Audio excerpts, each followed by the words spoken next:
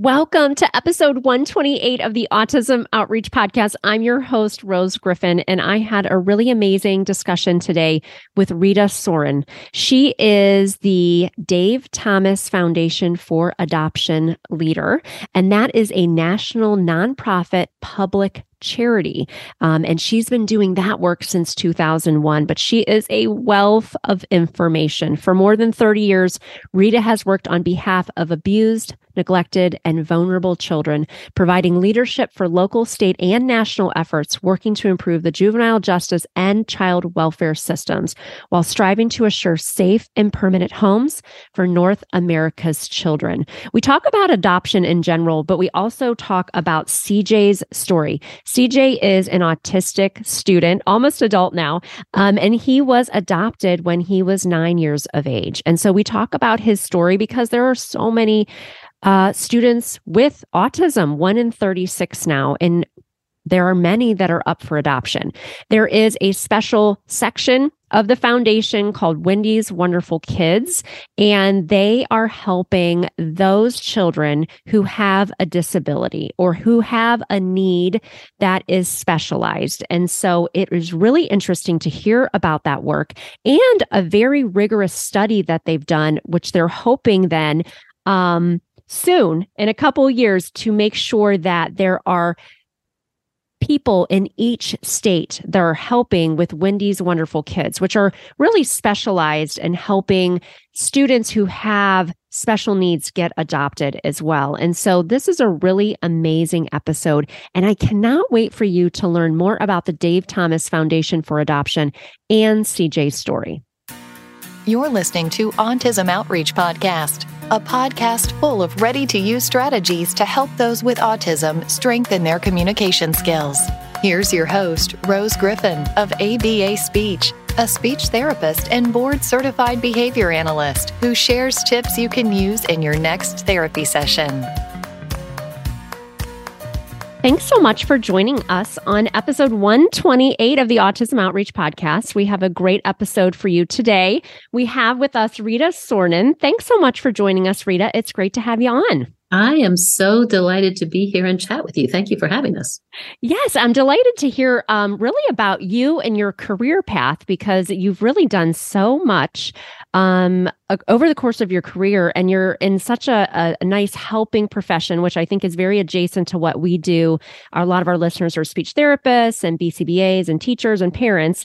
So can you tell us about you and your career path? Sure, absolutely. I started out in child abuse prevention early in my career, really looking at understanding and learning the dynamics of abuse and neglect, and trying to understand how it is that families get into this cycle and children get into the child welfare system. So worked on a number of programs, created some programs in addressing how to keep children safe and families together, because quite honestly, our goal is to keep children with their family of origin, if at all possible. And sometimes it's issues of poverty that create issues of neglect or issues of substance abuse. Sometimes there are those cases, of course, where it's extreme physical or sexual abuse. But most of the time, the goal is to get these kids back to families. So I started out in child abuse prevention.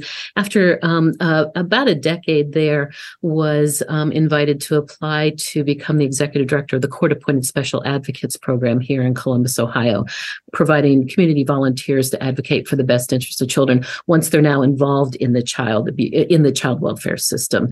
And really then learned about that next phase of the child welfare system, what happens with kids involved in court proceedings, and the involvement of child welfare agencies and the involvement of the legal system in this process, because then it becomes very much a legal issue. Mm-hmm. And at that point, after, again, nearly a decade there, was again invited to apply for the opening of a position at the Dave Thomas Foundation for Adoption, which is a national nonprofit public charity dedicated to children in foster care waiting to be adopted.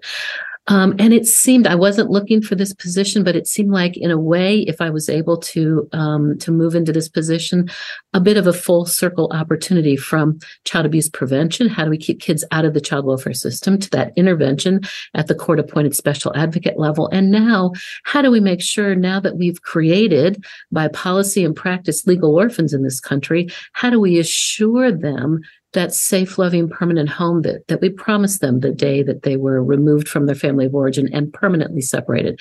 So was really honored to be able to serve in this position now for about 20 years and really look at how to grow these practices at a national level and generate and give those resources to organizations that are doing very good work on behalf of children.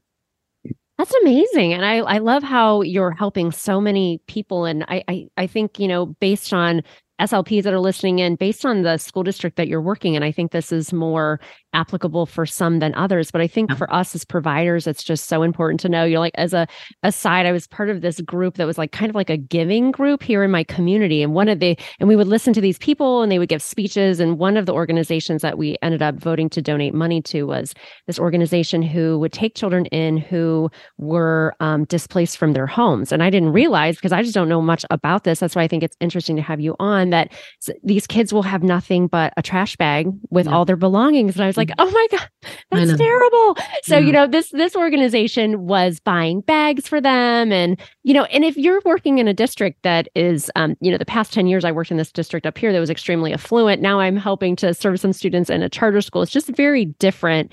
I think if you're not privy to that information and you're not your life experience, you just don't know how many kids out there really need our help. So I'm excited to learn more about it. So can you tell us about the Dave Thomas Foundation for Adoption? Of course. Again, the Dave Thomas Foundation for Adoption is a national nonprofit public charity and was founded by Dave Thomas, who, for folks that do remember who that is, was the creator of the Wendy's company, the square hamburgers and Frosties. But the reason he created the foundation, he was adopted. And although he was adopted as an infant, he spent a little bit of time in foster care. But his life story after that very much parallels our children in the foster care system. His adoptive mother passed away when he was very young. His father was a bit of an itinerant worker, so they moved from place to place to place. Many of our kids in foster care, as you know, with the trash bag scenario, are frequently moving from place to place to place. And in fact, he was raised very much by his grandmother, Minnie. And so he had a sensibility about children in foster care feeling maybe a bit disconnected, that loss that he experienced, both from the original loss of being an adopted infant, but then that loss of his adoptive mother as well. And so as he was nearing, toward the end of his career as CEO of the Wendy's company, really wanted to put into place what was very predominant in the Wendy's system and still is, that notion of giving back in communities. And so created us as a nonprofit public charity in order to focus on that very narrow piece of the adoption story, children in foster care who are waiting to be adopted. And because in 1992, when we were created, there was not a robust national conversation about who are these children? Why are they in care? Who are the families that surround them? What is this system? It seems challenging, but all we hear about is bad news, about the foster care system. So really wanted to address all that through an organization that could both raise awareness about children waiting in foster care and then move that awareness into action and make sure that we can be a part of solving the problem of right now in this country, 117,000 children have been freed for adoption. They've been abused, neglected, or abandoned, and their case has gone through the system at such a level that the court finally and permanently severs parental rights from those children. And then they become legal orphans. And so how do we make sure that those children have every opportunity for a safe, nurturing, and permanent home? Wow. Yeah, that's amazing work. I didn't know. I'm here in Ohio too, and Rita is about 2 hours from me. I'm up here in Cleveland.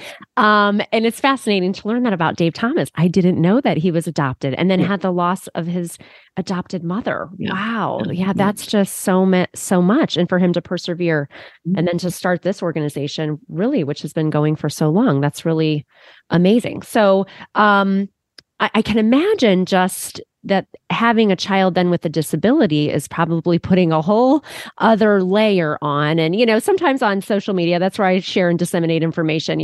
People say, autism is a gift and things like that. But I think when you're thinking as a parent, because I have 3 kids, just parenting is very, very hard. And so if you are not somebody who understands autism, and I'm sure out of that 117,000, there are probably many and many kids who have whatever sort of disability that adds another layer of care to think about and placing that child in a home. And I know that there was a story that you're going to share with us about CJ's story.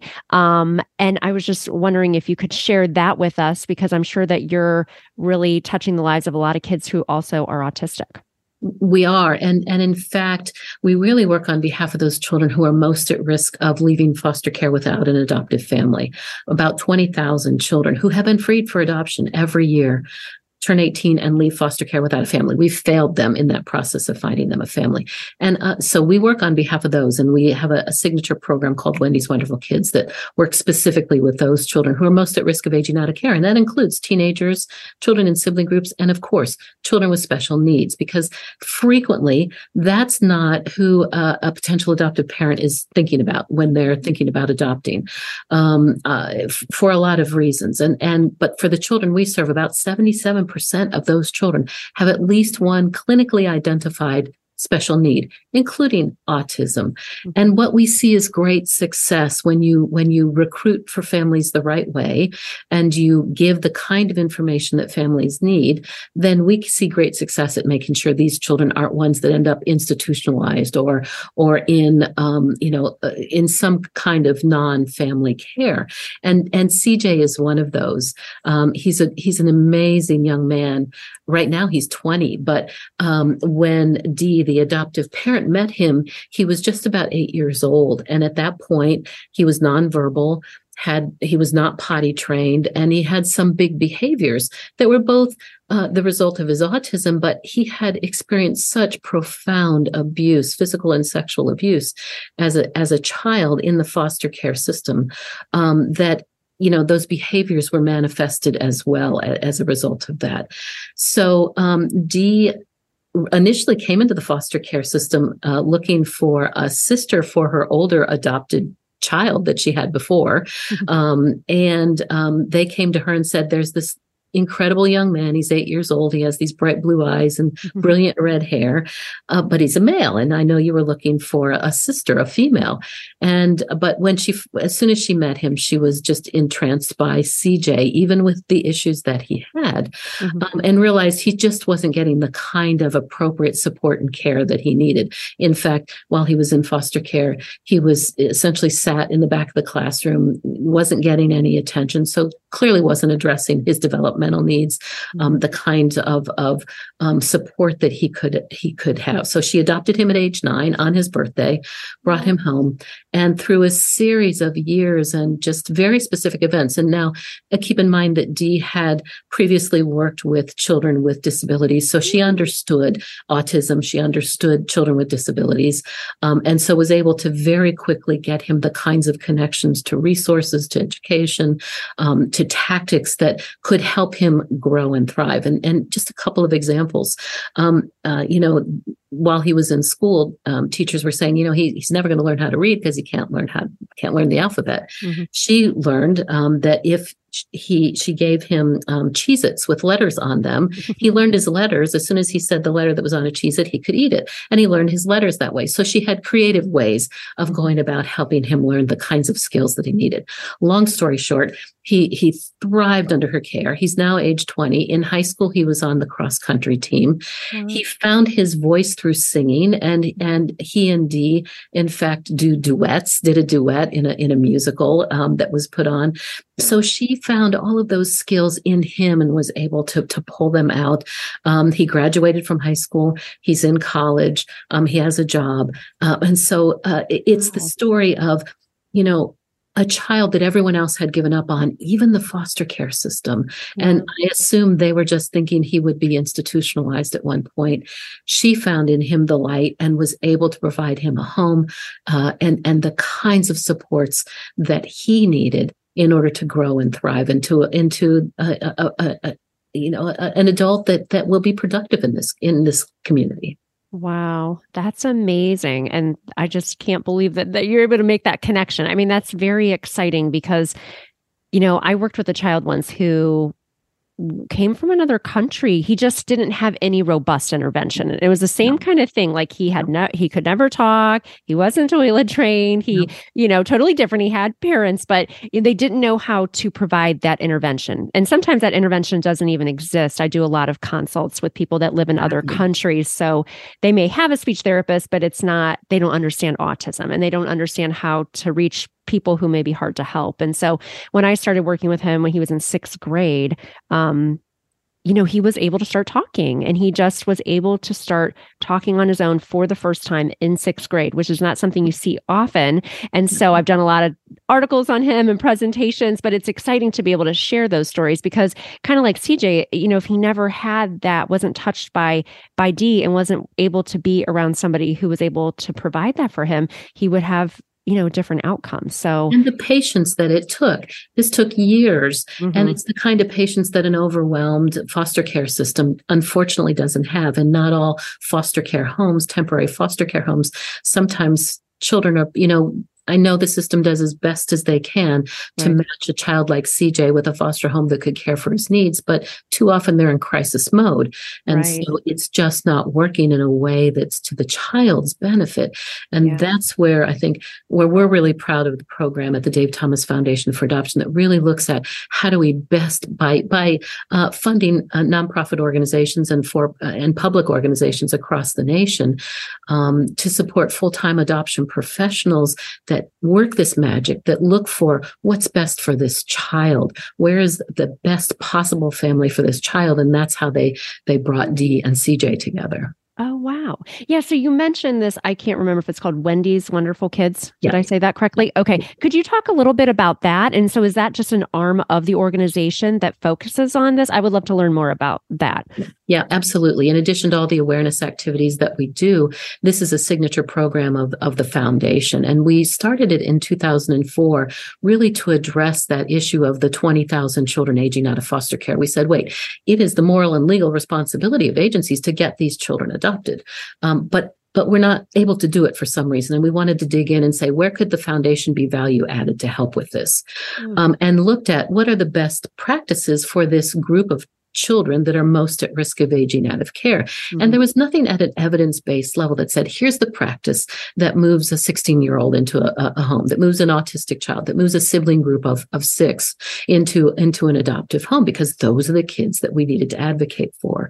So we actually created from some existing best practices, a model practice that really is just good social work. What it says is we will give a grant to organizations, large or small, public or private, to hire a full-time adoption professional. So we don't hire them, the agency does, but we manage the grant accountabilities. But they have to follow these tenets of the model, which is carry a smaller caseload of children, 12 to 15 maximum.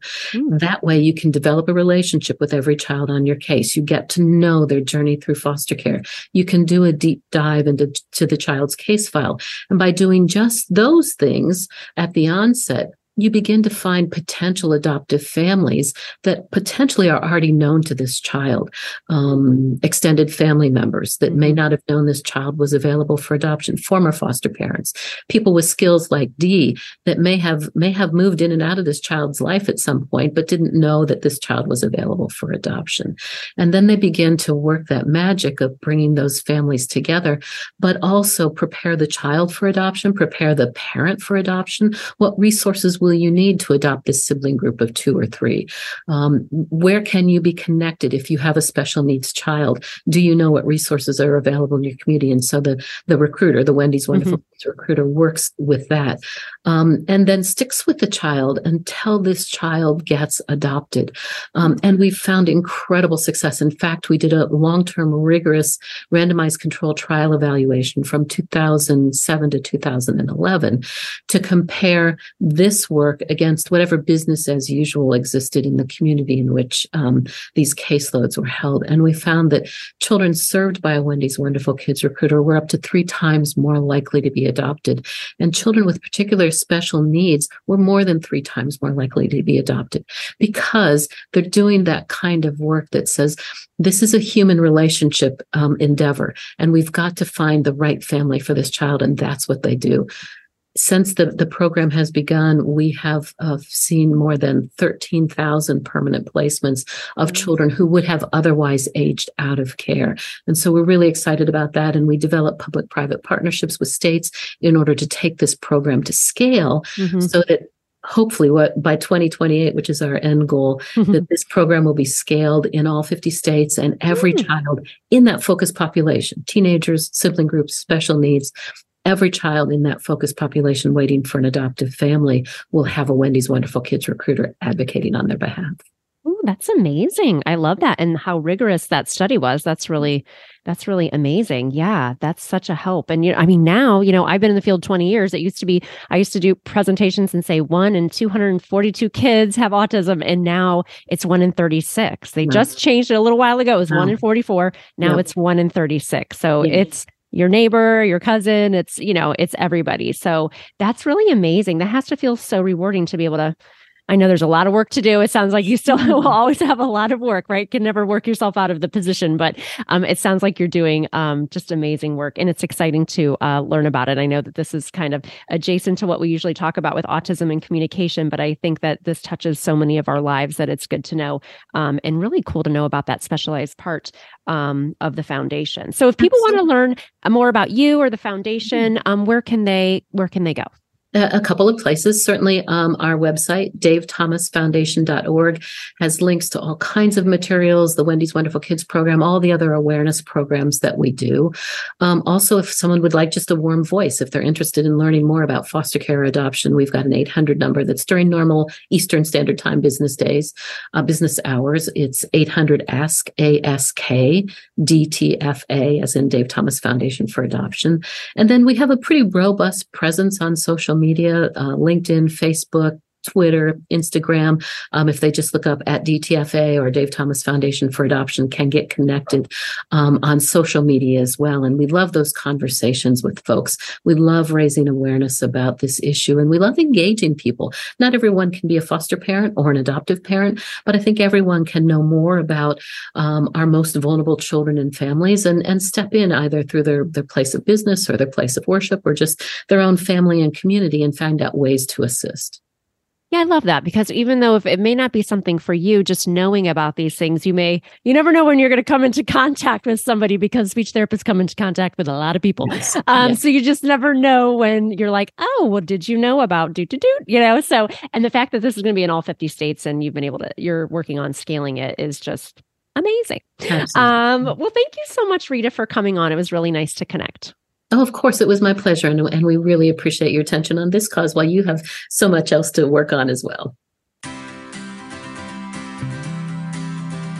Thanks for listening to Autism Outreach. If you enjoyed the show today, make sure to subscribe so you don't miss an episode full of actionable strategies you can use in your therapy room.